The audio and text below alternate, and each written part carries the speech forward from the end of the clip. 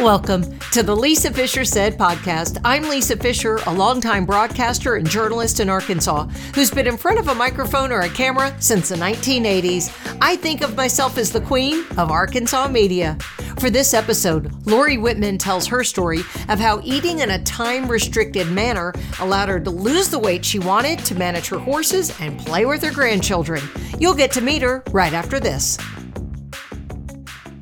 What do we all say is the most important thing we have? Don't we say it's our family? Yes. And the folks at Ralston Family Farms say the same thing.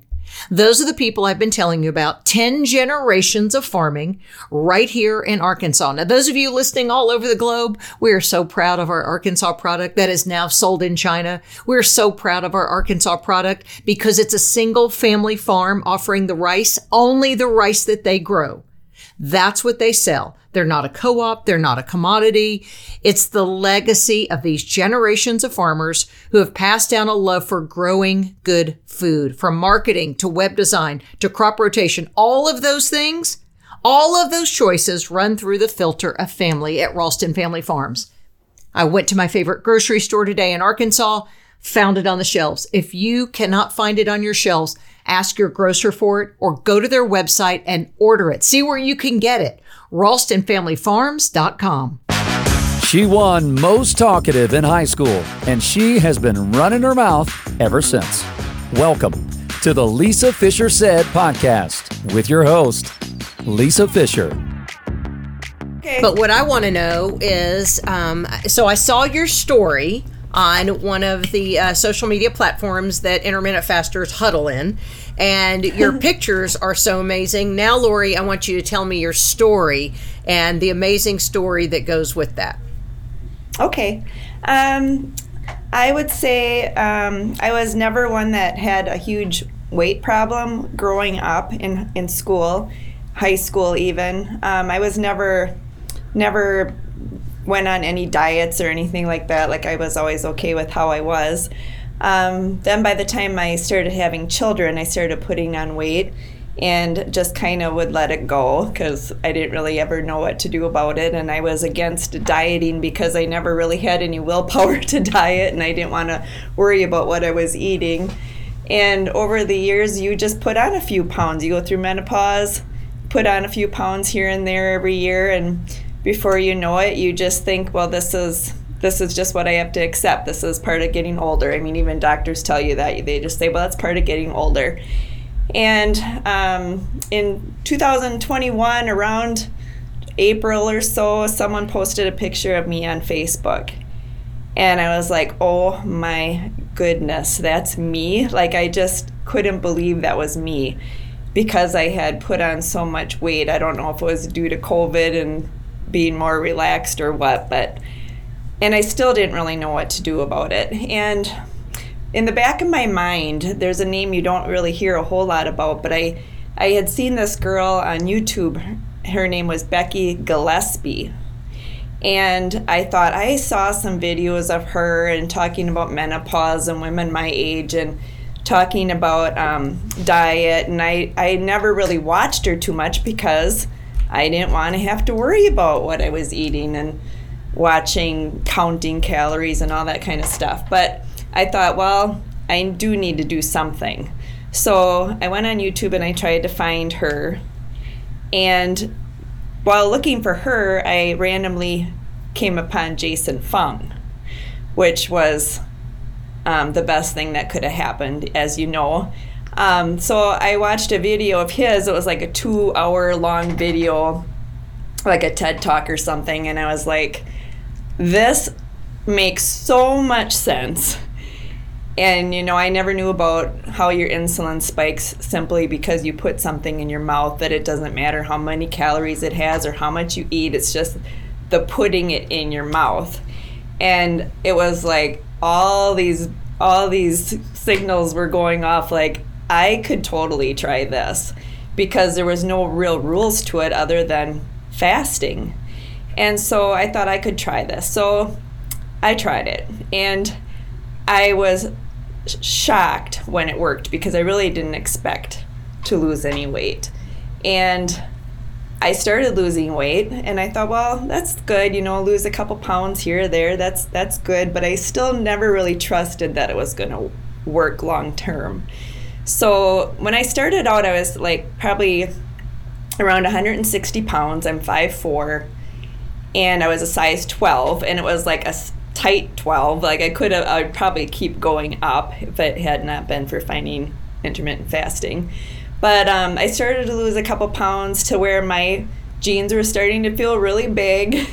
And so I went shopping, and I'm not one that likes to go shopping because finding jeans in particular is hard for me because I get disgusted because most of them don't fit well. So I haven't shopped for jeans in years. So I went shopping. I was hoping that I would get into a size 10.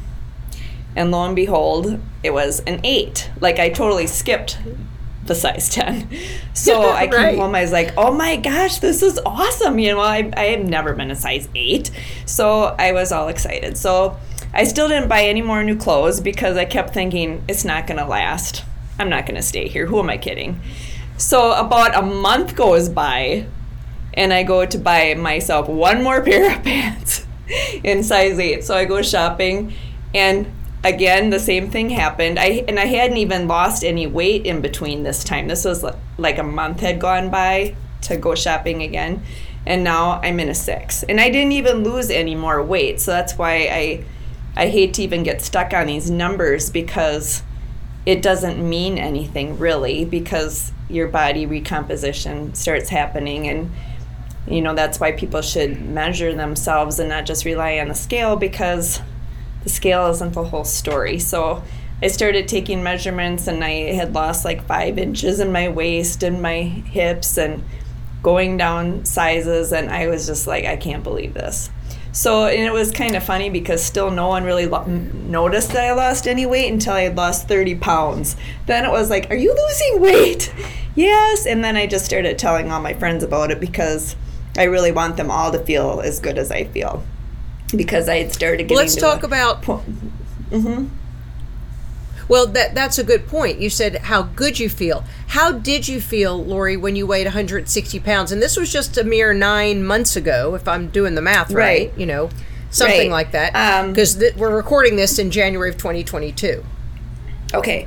So when I was at the 160-pound area, I have horses, I have a grandchild, and I just felt like I was getting to the point where doing simple tasks around the barn were getting to be where I was breathing heavy, like pushing a wheelbarrow, picking up water buckets, putting my saddle on the horse. Just little things I would find myself breathing heavy. And I think this is ridiculous. I'm too young to be breathing heavy just doing my daily chores. But I didn't know what to do about it. And then, I have a grandchild, and when I'd take care of him, I would, get tired out easy. And I mean, not drastic, but enough where I just wasn't living in my physical fitness level where my mind was. All the things I thought I should be able to be doing, and I should have been able to be doing them, were getting tougher for me to do just because I would tire out and didn't have the energy and huffing and puffing doing these little things, feeling tired. Well, it sounds like you have, and you've led a very physical life.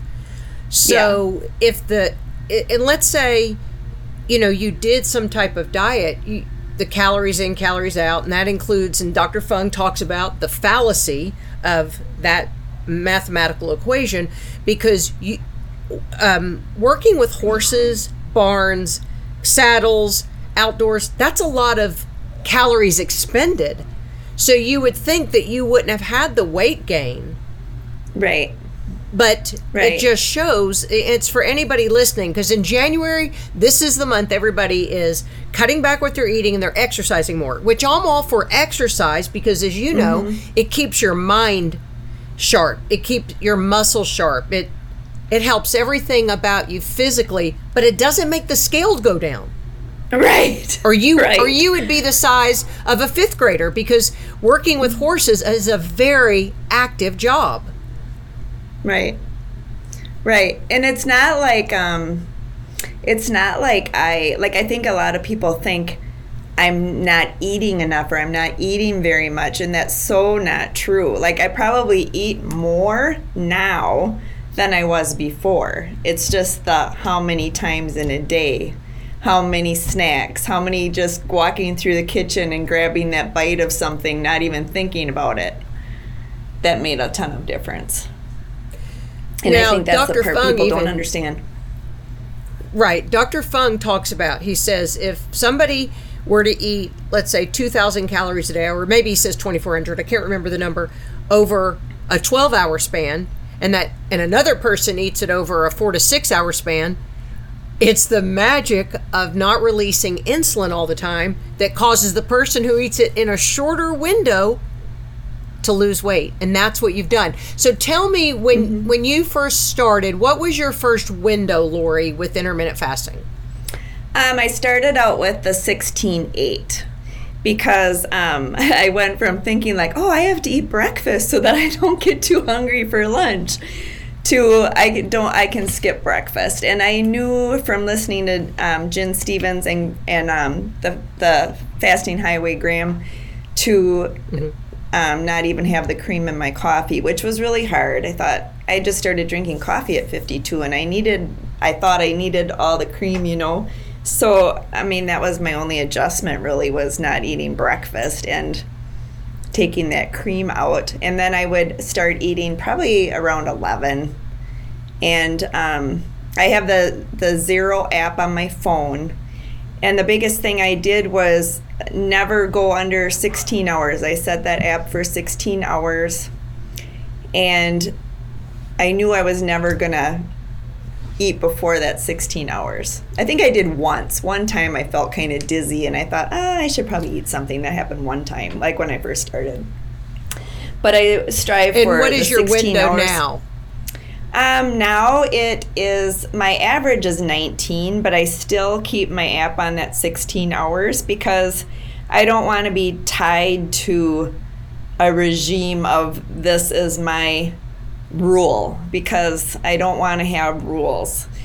I mean, there are where you're not eating in the morning, but that's as strict as I want to get. Like, I don't even think about how long my eating window is. I just know I'm going to stop eating like 3 hours before I go to bed. So like 6 or 7 o'clock. So sometimes I go 16 hours, sometimes 19, sometimes 20. I just eat when I'm hungry now, and it's amazing to me that you aren't hungry after 16 hours. Sometimes I'm just like, nah, not yet. And then when I do eat, sometimes I can eat my dinner and know I'm done. Like, okay, I ate that and now I'm done. Other times, like on the weekends, maybe I'll go longer so I can, just have a more relaxed afternoon and not feel like I'm going against my plan. So I don't really want to have a strict plan. It's just getting past that 16. But I know I average 19 by my app.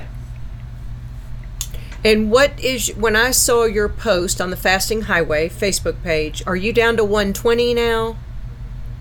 125? 125.6. 125. And it's funny because I was trying to get to 125 because that's what I weighed in high school.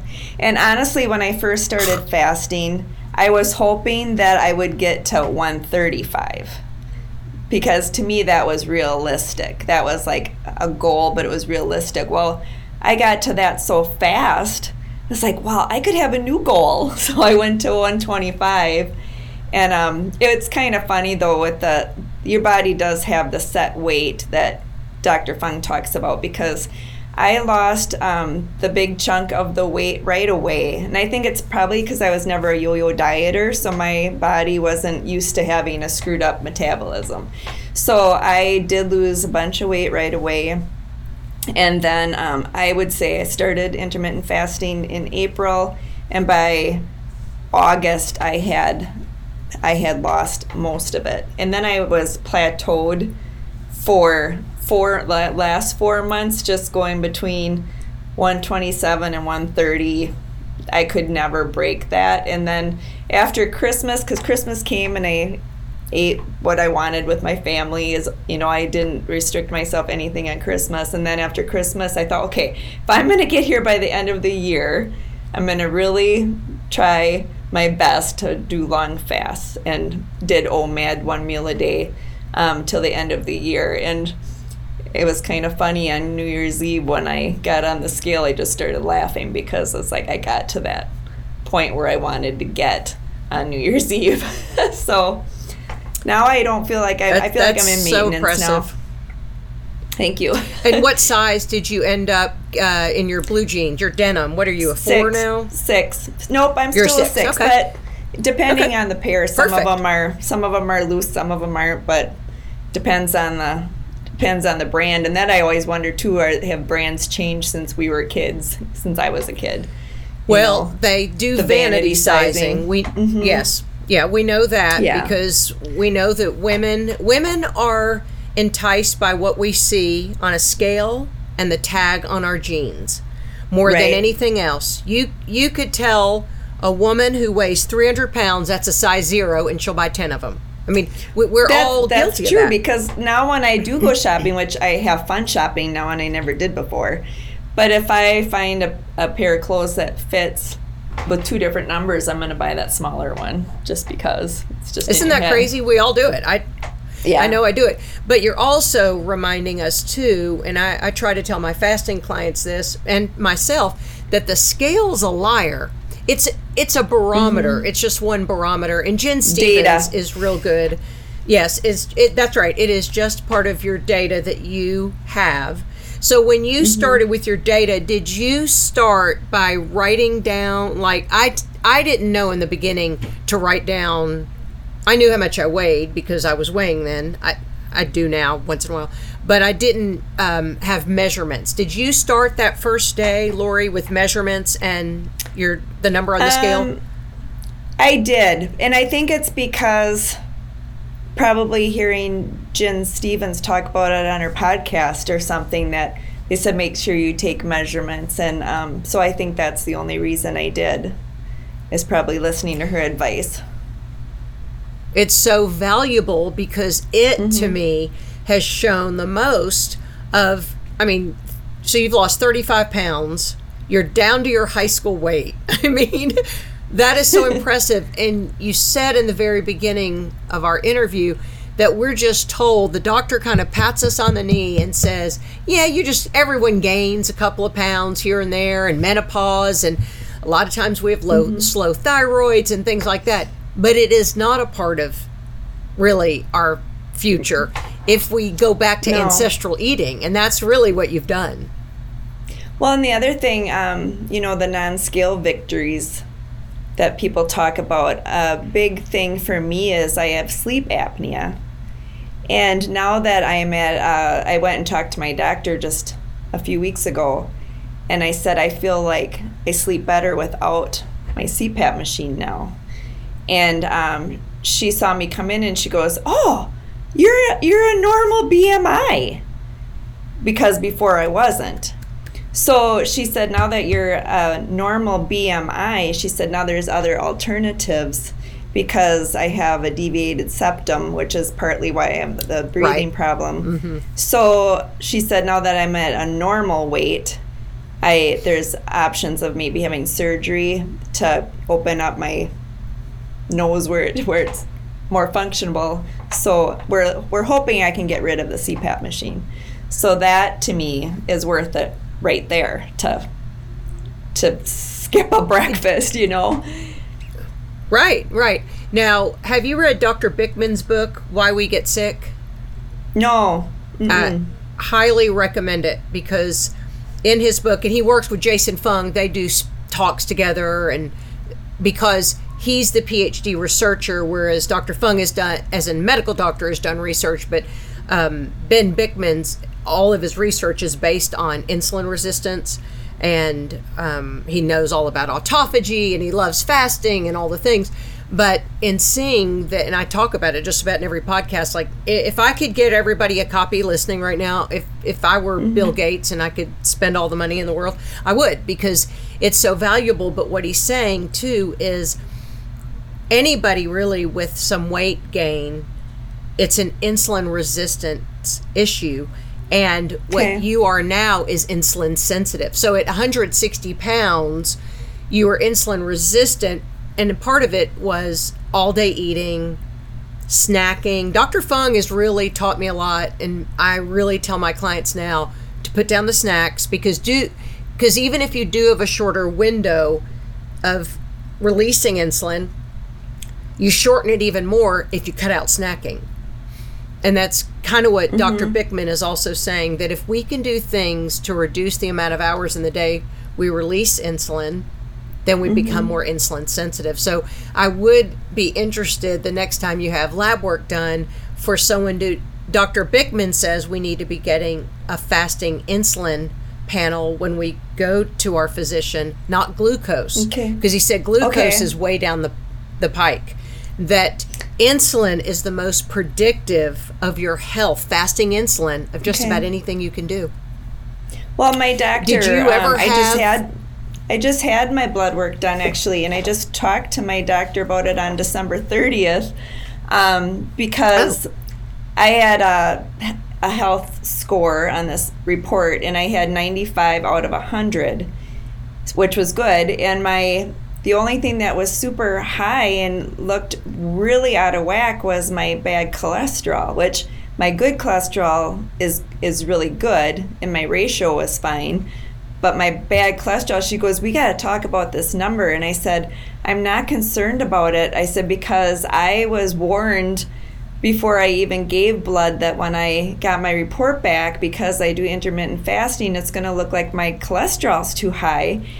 And I said, don't ask me why. I don't understand why. And she didn't understand why. But as we were talking, I said, you can't tell me I'm in jeopardy here because all my numbers are better. And she looked at my history and she says, you're right. She goes, now I'm going to have to go look this up. She said, because now you have me wondering what is this about, So I have to to learn more about that.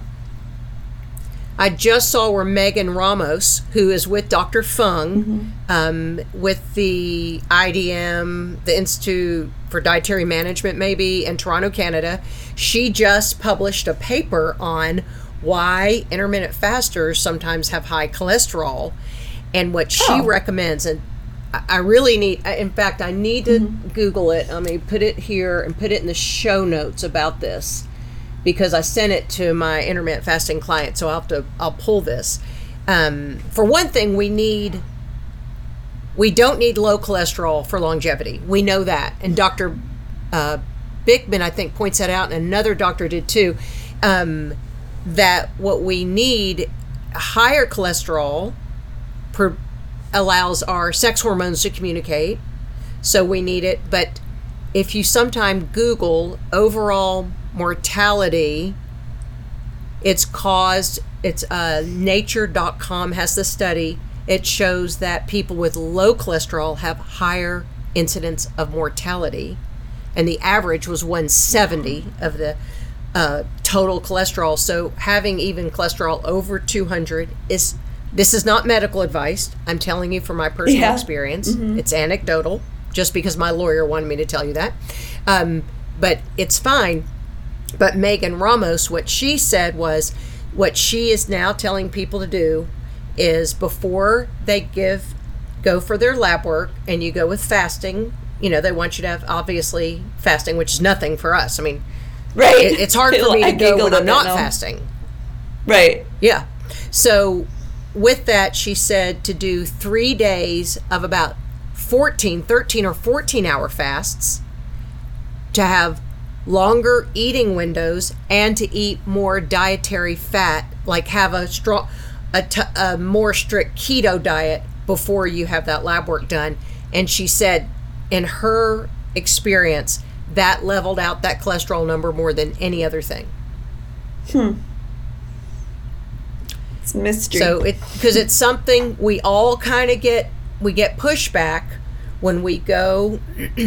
Any of my clients will come back and say, well, I went and had my lab work done. Every one of them, Lori, everyone says, I've been fasting 18 hours and my cholesterol's up. And so it's just something to take with you as part of your arsenal. Now, we do know our blood glucose does come down. We do know that in the mornings, though, the dawn effect, blood glucose the pancreas will release one little push of insulin in the morning. So sometimes if we have our blood glucose in the morning, we might see that comes up a little bit, but it's not. Again, Dr. Bickman says don't look at blood glucose, look at your fasting insulin. He said more than your A1C, which is just looks back at 3 months. But he said fasting insulin has more health. It's more predictive of your health than any other thing you can do. He says it has 20-year predictability about health markers is just your fasting insulin. So tell me, do you follow any certain diet? Did you cut out wine? Did you cut out white bread or anything like that? I mean, I hope I don't get any booze for saying this, but I really haven't given up anything. It's mainly just the time, and I feel like I should be eating better. My husband, who's been really, really supportive of me, we realized that he's always done intermittent fasting naturally. We just didn't know it, because we didn't realize it. But so he pretty much fasts along with me. Now it's so cute. He'll say to people, strangers, "We're intermittent fasters," and I just think it's so funny that he says we are intermittent fasters. But he's the one who does most of the cooking around here because he's retiring, and I'm the one that's gone all day. And he's not a big veggie guy, so we don't eat a lot of veggies. So I try to get him in where I can, but I really haven't given up anything. I don't have as much sugar and things like that, snacky things, because just the time limit. It keeps you from eating all the stuff you shouldn't. And I try to remind myself there's real food and there's just some show I was watching, or I don't know, I've been trying to educate myself so much here, but it's like there's real food and there's products, and you think about all the foods that come in packaging, chips and cookies and all that stuff, and it's like, it's not real food even, it's just like, it's a product. So I've been trying to remind myself of that and just remind myself of that. It's like, you're not eating food. What do you want to eat when you're in your when you're in your window? Do you want to be eating things that are going to nourish you, or things that are going to just be chemicals or crap for your body? Hey friends, if this is your year to lose weight, I can help. I'm a certified integrative nutrition health coach, and I received a lot of training personally, just as an intermittent fasting success story myself. And now I've been coaching people since 2021, and people who have lost a lot of weight. You may have heard the story with the chef from Arkansas who's lost over 90 pounds, is still losing weight. Lots of women losing 30 and 40 pounds because I know the science and I can help you. You can reach out to me by going to the show notes. You'll see a link, or you can just email me fasting@lisafishersaid.com. You can go to my website and see that same link. But kids, I can help you. I can partner with you. I can show you the science. It's resetting your hormones. That's what this is. It's not a caloric imbalance. It's a hormonal imbalance, and I can help. Fasting@lisafishersaid.com. Dr. Bickman addresses that. He says if you're buying foods with barcodes and in bags, you're not buying food. Right. Because we know that the hyperpalatability that comes with processed foods, it circumvents our brain's ability to recognize satiety. And what real foods do is produce satiety. Now, in reference to what you're talking about, the vegetables, there is, the whole carnivore lifestyle is about real meats. That would include dairy products for a lot of people if you're not sensitive. And those people, there's the guy behind Food Lies. I've interviewed him. He's absolutely fascinating. He's an intermittent faster, of course, and Dr. Fung. I mean, he's lock, step, and barrel in everything we're talking about. But he says even to only eat the vegetables in season, because when you start eating vegetables that aren't in season, they're being shipped further places, more chemicals are used, and they produce anti-nutrients to you.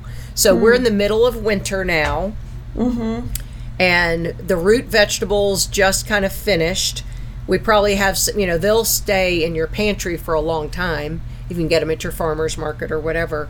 But we won't see greens again until, well, we will in Arkansas before you will. You're practically at the North Pole in Wisconsin. Yeah. Right. Right. So well, we will see green things. I have an aunt, my Aunt Shay, 80-some years old, a yoga instructor out in Massachusetts, who's very natural in every sense of the word. And she came to visit here, and we don't have like Whole Foods and, places like that for her to shop. And she was very disgusted of where she was even going to get any food while she was here. So I took her to a local grocery store, so not a big chain grocery store, but a local grocery store, and she looked at our produce and she was like, no, I can't eat it. She said, that's all compromised.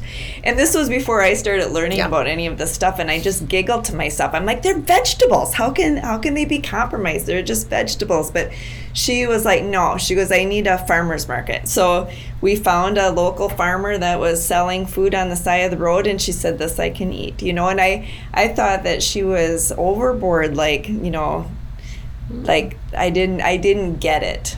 And she's the one, like when I lost weight, I sent her a picture and I said, I'm finally listening to you.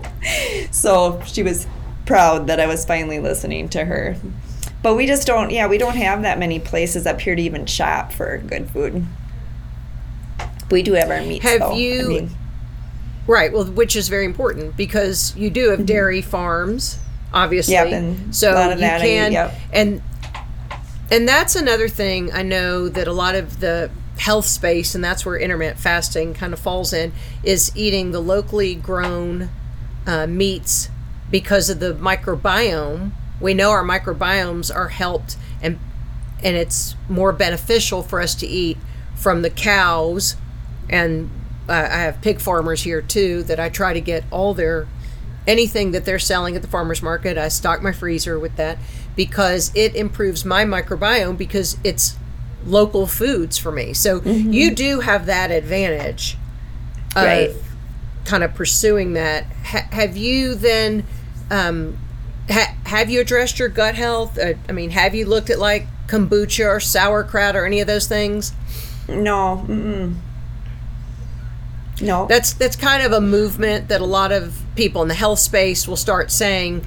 The problem is, to me, though, with intermittent fasting, I get full so easily that I can't eat as much as what, my eyes are bigger, or my stomach, my eyes are bigger than my stomach, whatever my mother would say, that if I ordered more, I get more food than I can actually get in. So but I do try to get some real yogurt, and that's one thing you can get there is real cultured yogurt.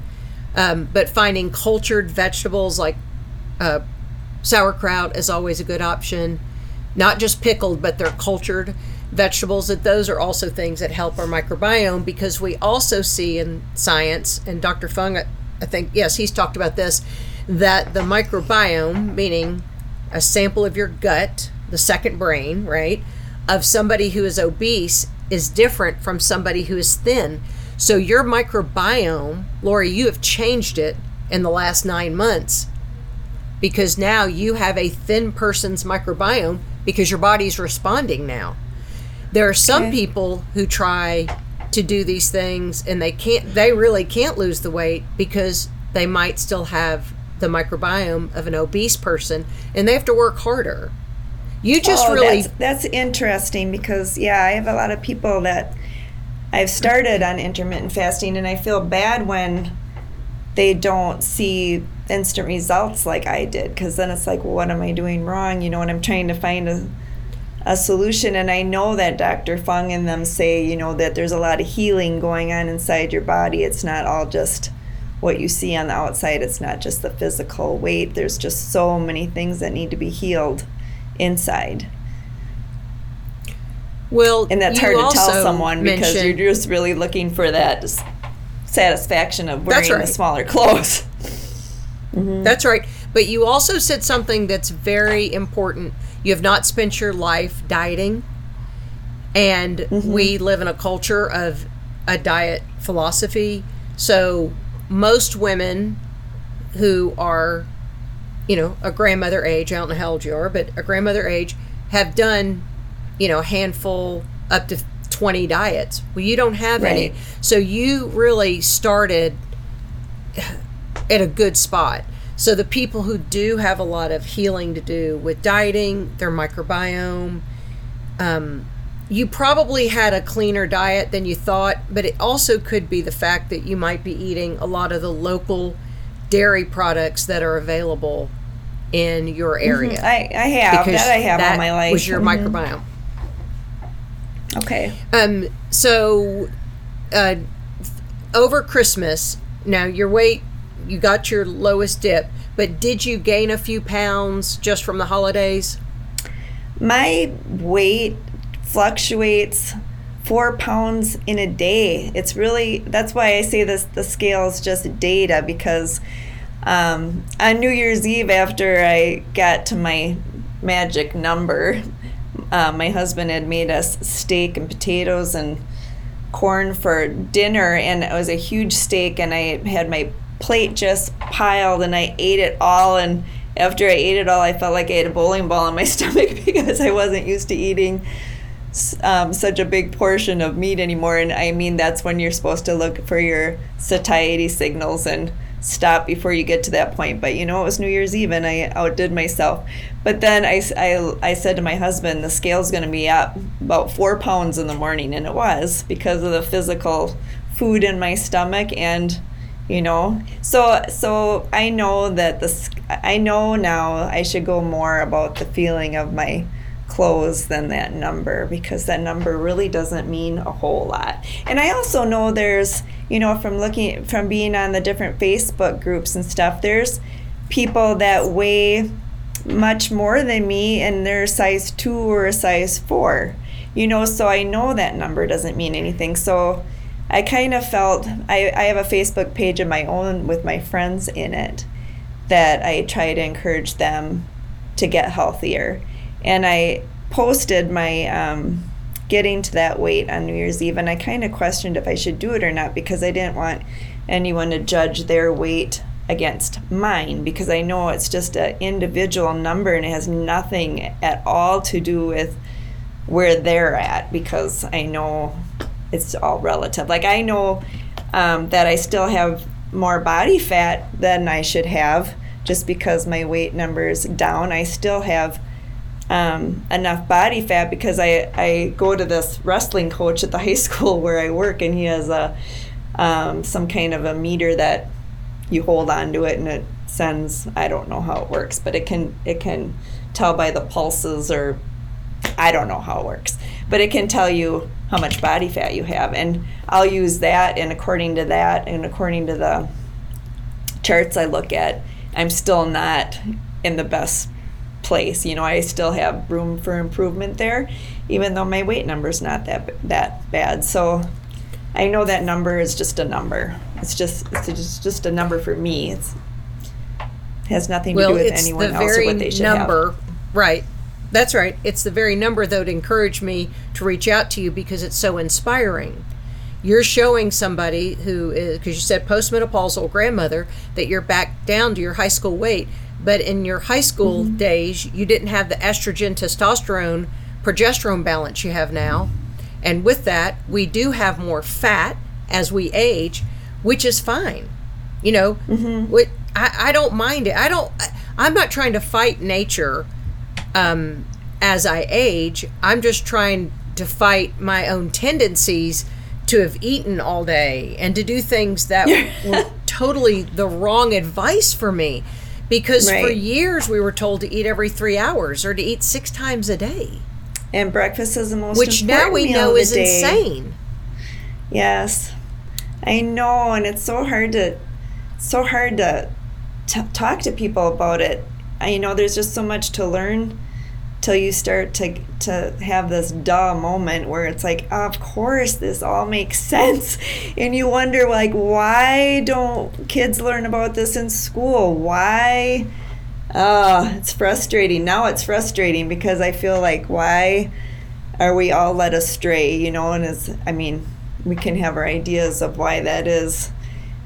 But I wish that all kids would learn about this in school so that they don't have diabetes and, the diabetes around is horrible. And I'm lucky that I never got to that point.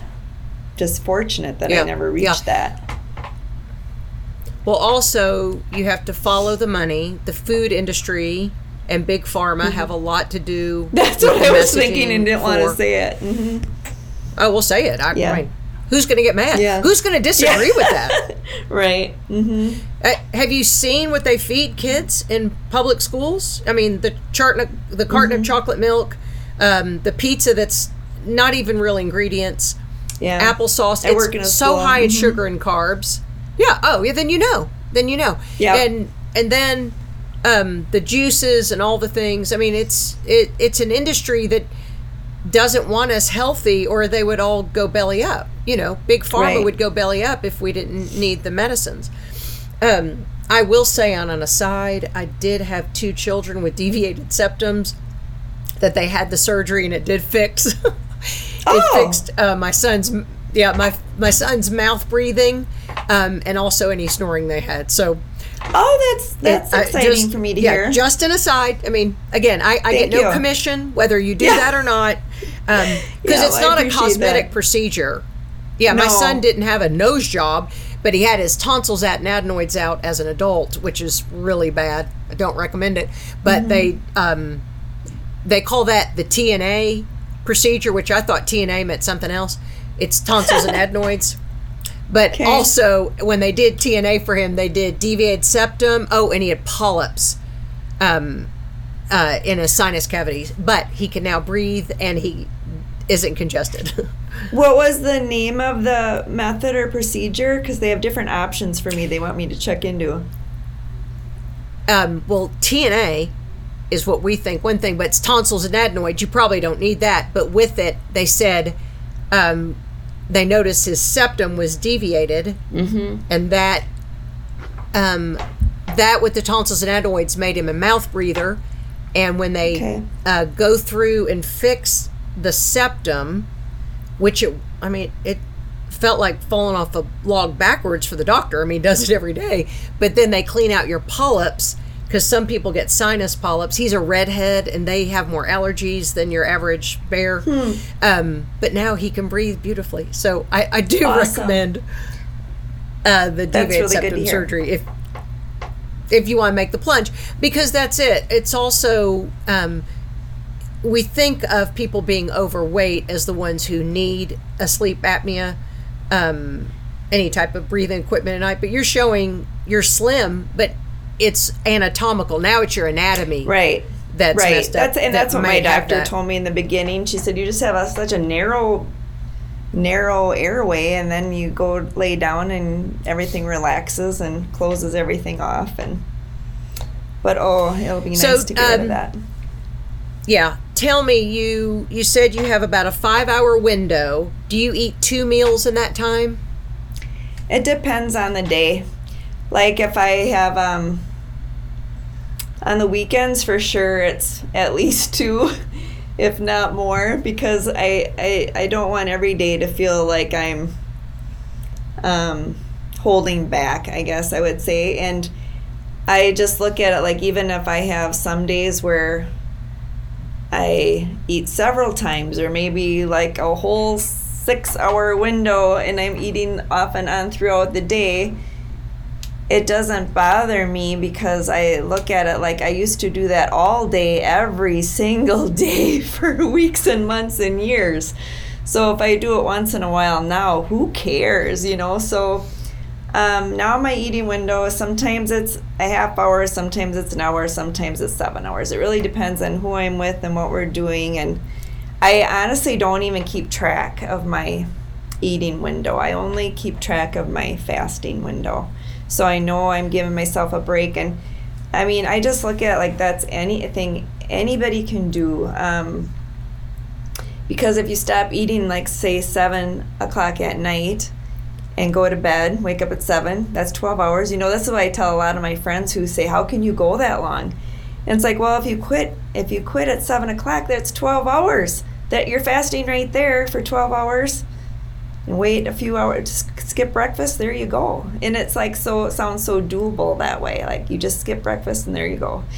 But giving up the cream is hard for a lot of people, but it's just because you don't think of the insulin part. That's what people have to learn, because you look at like it's just a little bit of cream, or like now people say, oh, I suppose you can't have this or you can't have that. And I'm always like, don't feel sorry for me. This is not a chore. This is a choice I'm making, and I can have whatever I please. It's just that I'm not having it right now for breakfast. I'm just waiting a few hours. It's not hard. It's not hard at all. It's very easy. If it was hard, I wouldn't be the one talking to you right now of how you can do it. I'm the one who makes things easy.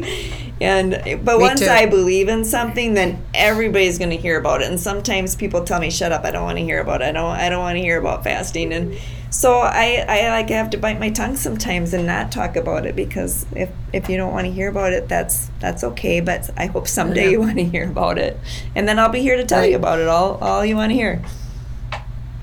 Because we feel so much better. One thing Jen Stevens reminded me, I've interviewed her many, many times, but on my podcast a couple of times. And this last time she reminded us about, the argument, I get this pushback sometimes, but Dr. Fung says we can have cream in our coffee up to 50 calories, or we can have bone broth. And Jen says it like this, and you may have heard her say it, but when she said it gave me a good retort now.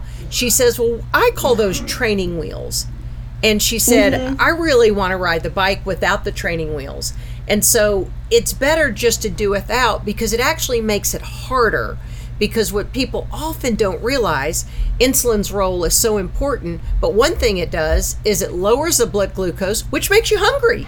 So if you put a little cream in the coffee and you're still calling it fasting, you're making it harder on yourself. Same thing with the diet sodas. The people say, but it has 0 calories. I just, want to pull my hair out. That's my husband. But it doesn't matter. Argue this, yep. Right. It's not the calories, people. We have been lied to about the calories. Though they're important, they, again, like I said earlier, they're not a mathematical equation that works, or we'd all be the same size we were when we were in 3rd grade, because we would use the math. But they produce a hunger, and we know from the Minnesota starvation experiment with World War II conscientious objectors in the 40s that hunger is a very powerful hormone, ghrelin, G-H-R-E-L-I-N. The ghrelin hormone is so powerful that it doesn't matter how much willpower you have. If the ghrelin is yelling at you, and if you're drinking 0-calorie drinks with flavor, if you're putting cream in your coffee, or if you're drinking bone broth all day, you're really making yourself hungrier. Yeah. So in the very beginning, Lori, did you start with the clean fast, what we call the clean fast of just unsweetened tea, black coffee, and water?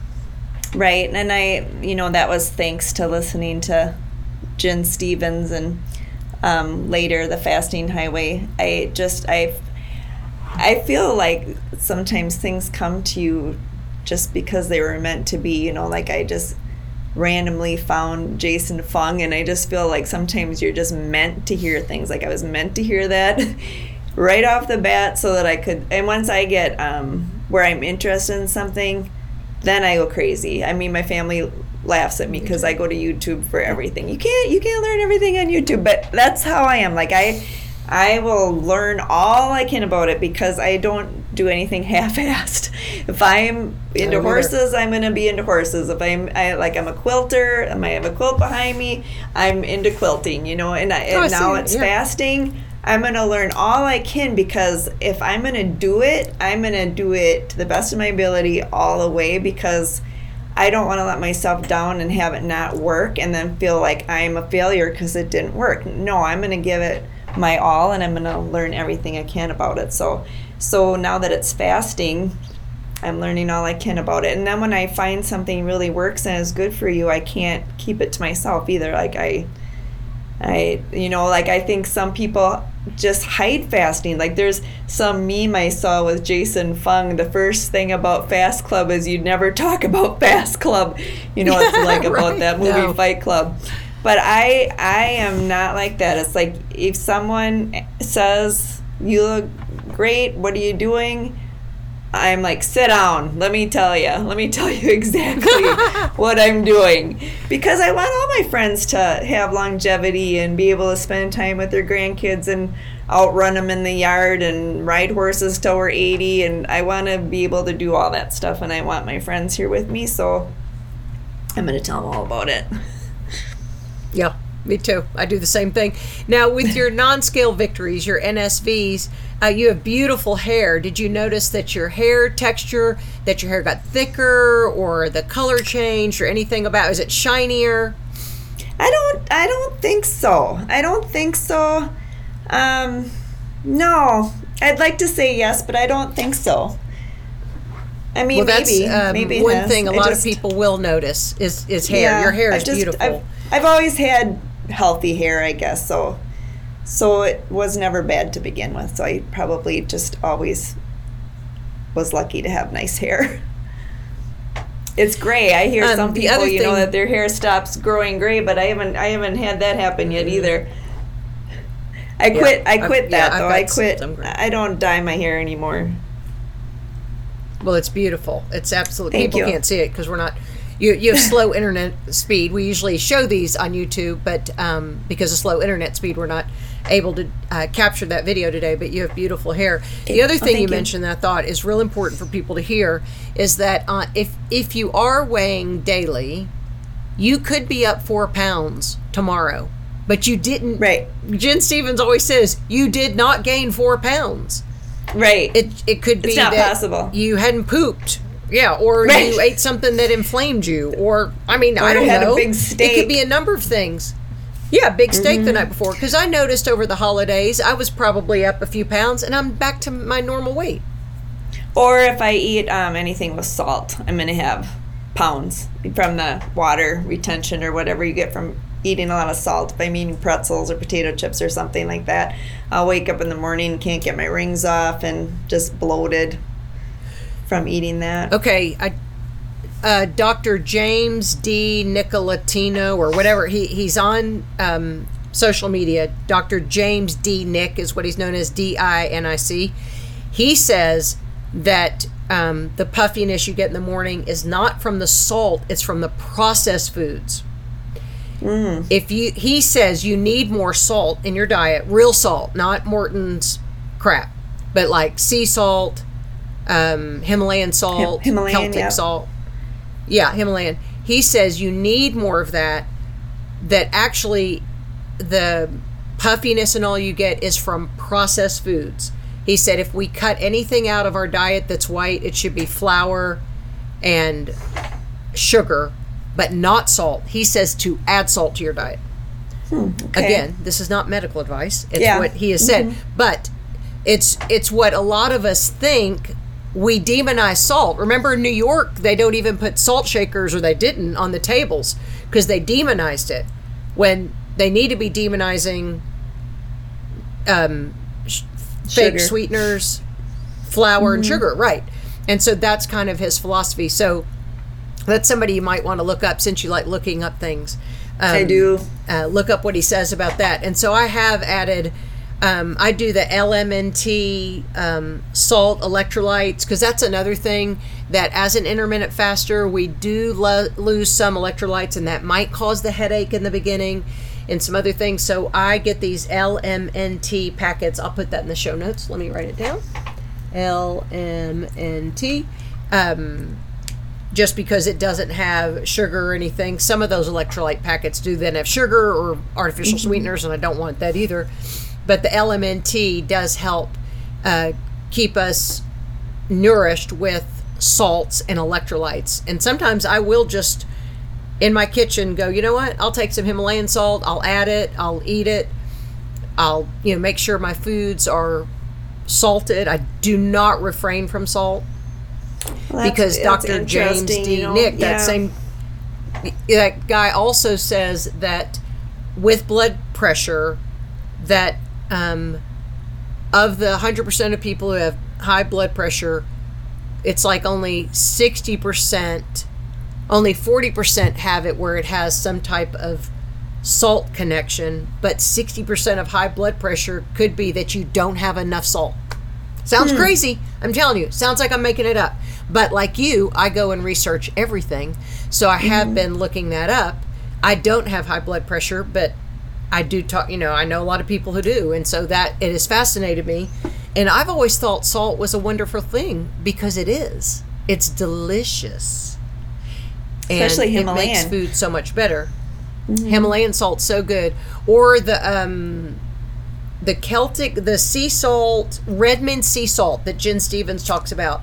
You order that and it comes, I got it in the big container, and I have smaller ones, and I have that kind of in my kitchen anywhere, and it is so good. And it just, again, it's I buy blocks of that for my horses. I buy blocks of red for my horses. Exactly. It's like exactly. I take better care of my horses than myself. That's right. Yeah. Your horses are in great shape. Well, Lori, you have a great story. Thank you so much for letting me talk to you and letting people hear it. I can't wait to post this because you're just someone who's just done it naturally. You haven't overthought it, and the weight has fallen off. So congratulations. Awesome. Thank you. Thanks for listening to the Lisa Fisher Said podcast. Be sure to hit subscribe and download all the episodes and leave a review, won't you? The Lisa Fisher Said podcast is produced by ClantonCreative.com.